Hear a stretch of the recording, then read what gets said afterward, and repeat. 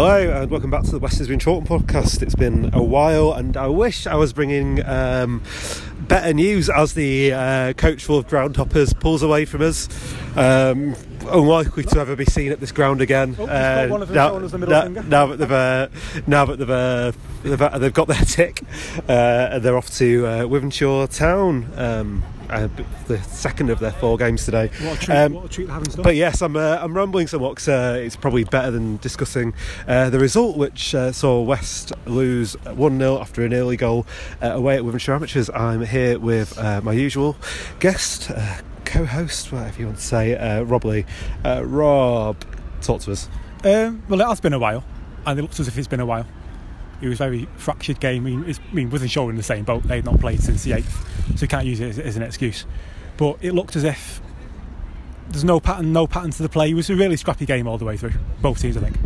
And in the end, it was a sloppy start from us. And talk about the penalty at our time, which we could have got, but little margins that went against us. And in the end, it was a disappointing day. Yeah, so we'll move on to the penalty, but I think the overall thing of the day is the overall theme rather than thing. The overall theme of the game is that we just didn't have enough to force the issue at any point. Yeah.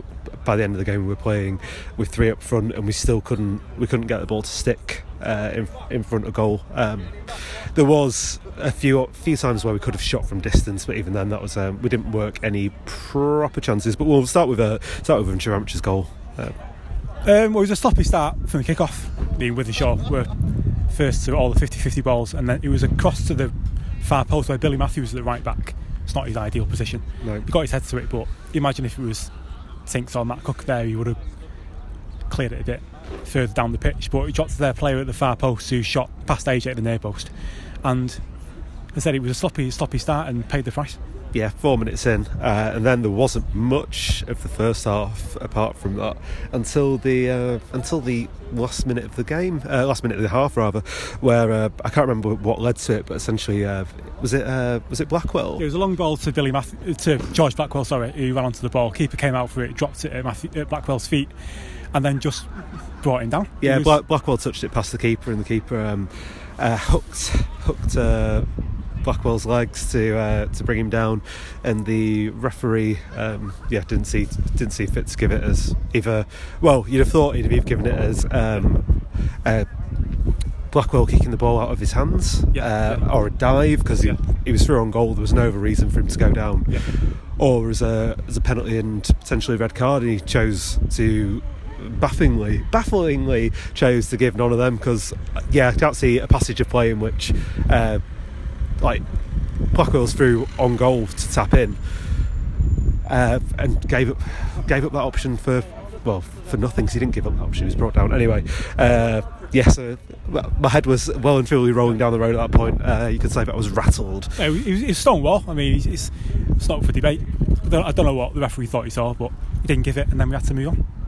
Yes, and sadly we didn't really move on from that point. There was a second half, there was a couple of changes. Ashwoods came on for his first game in quite a while, and the shape changed quite a few times. So they tried Matt Cook was moved to left back for a bit, he switched to the left. He was still dynamite, of course, and yes, Matt Eck made a return in the dying moments as we put Sam Heathcote up front. There wasn't really Wythenshawe Amateurs were playing on the break and had the better of the chances. AJ kept us in it several times, didn't he? Yeah, I mean, in the end, there wasn't that many chances throughout the game, but if anything, Wythenshawe had the better chances even when we had most of the ball. It's a great save from AJ in particular, about halfway through the second half, where he tips onto the bar, and a couple towards the end as they looked to break and counter-attack in the end, and they were crafting the better chances. Yeah, as we were trying to up the pressure. AJ, one save in particular, it's a header from a free kick from deep, where he tips onto the bar. It was their Twitter account described it as sublime keeper, which I really enjoyed. Sublime keeper, and I think that was probably our best moment of quality throughout the entire game, to be honest. West had one chance where it was a similar ball from deep. James Cotty tried to get his head and it just missed it, and it eluded everybody and went for a goal kick rather. And other than that, not really much to write home about. We'll move on to the next game because it's pointless dwelling. I thought I was dealing with the result quite well, and then talking about it's just really got me down. So next we have probably something quite easy. Surely it must be quite easy, that something coming up. Well, yeah, I mean, just the runaway leaders, 10 points clear, Vauxhall Motors. And when's that, sorry? Next Saturday. Next the more regular time of 3 p.m. At the more regular time of 3 p.m. Thank God football isn't usually played at this ungodly hour. Thank God we can put this result behind us and that performance. Not a great day in the office. A makeshift West Side losing at amateur amateurs, but the sport great as usual. Fantastic throughout, and a good crowd. But say it's ground uppers who we're unlikely to ever see again, as that's how it works. So yes, thank you very much for listening. I'm sure if I have an interview with any of the players or anything, just because I'm sick of talking about it, and I'm sure you're sick of listening. If there is a section with somebody else, sorry about that. But yes, thank you very much for listening. As always, come on West, please. Thank you. Cheers.